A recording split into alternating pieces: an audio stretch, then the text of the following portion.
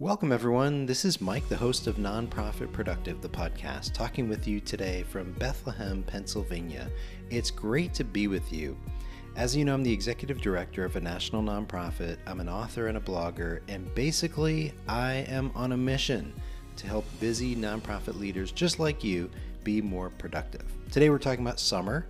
It's July 4th here in the United States, a day to celebrate the start of summer and also a fun excuse to throw a little bit more meat on the grill, maybe go to a small town parade and just appreciate the gift of our nation. We have a lot to be thankful for.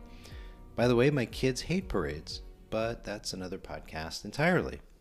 So I'm thinking today of how summer gives us as nonprofit leaders what I consider to be a golden opportunity, a chance to really unwind and capture some meaningful rest. And I'd like to suggest that nonprofit leaders do this in 5 simple ways. And this is certainly not an exhaustive list, but I think that this idea of rest and vacation and setting the tone for your team in the summer, it takes a little bit of intentionality. And so my hope is just that these 5 actions give you permission, if you will, give you the green light, maybe the encouragement to set a good tone for your team. So let's get to it. Number 1, you go first. Take your vacation time seriously. That means actually taking time off. Yeah, I'm talking to you, person who never takes a vacation. You've got to let your team know when those weeks of time off will be and then sticking to it. If you're just taking a day here, a day there, again, stick to it. Let your team know what that day is. Don't say you're off and then be sending emails to your team while you're supposed to be kicking back on the beach. It sets a bad example. You've got to realize that when the boss is away, everyone takes a collective breath. They're just sort of at ease. It's normal.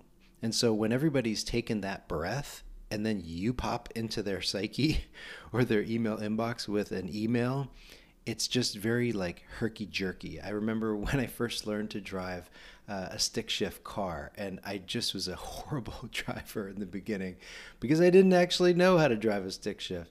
And it was just, back and forth, and just you could feel your back going forwards and then pushing back on the seat. It's very unsettling. And you don't want that to be the experience for your team. Number 2, adjust your team's summer hours. Why not consider giving your team Fridays off in July and August? I know, this might seem like too big of a step for you, but it actually works. Folks know with Fridays off that, yeah, they have to hustle a little bit more for the other 4 days. But I found that nearly all of the work gets done just fine. Plus, your team starts to love summer even more. It kind of feels different, and that's a good thing. Number 3, encourage your team to take their vacation and reassure them both before and after their vacation. Don't be a nosy Rosie and want to know every detail of what they're doing or where they're going for vacation, but vocally acknowledge that they're taking time off. How exciting is that? And you're totally supportive of them doing that. Number 4, do something summery together. I don't know if that's a word, but let's go with it. Maybe this includes scheduling a leisurely planning or strategy session. You might bring in a guest speaker virtually or in person to kind of mix things up. Or you might do something together that kind of feels summery, like a cookout or a team retreat or a special dinner. All of these actions say summer to your team, and that feels good, and it also honors the natural rhythm of their work, which probably slows down in the summer. Number 5, this one, I know it's sad. Clarify the end of summer. This will depend on your team, of course. For school leaders, it's typically August 10th. I used to, when I ran a school, when I hit August 10th, I'm like, all right, let's rock and roll. Bring the students back. Let's kick off the new year. It might be different for you. Telling your team when, quote, summer hours are done actually goes a long way. Have the courage to put some flexible boundaries around your team's summer work. They will appreciate it, and so will you.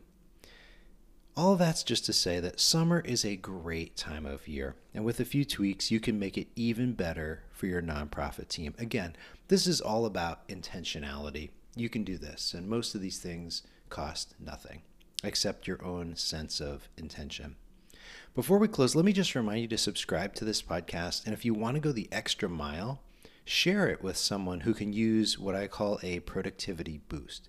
Just text them this episode or email it to them and say, hey, I heard this episode and I thought of you. Speaking of that, why not pick up my free Ideal Week template?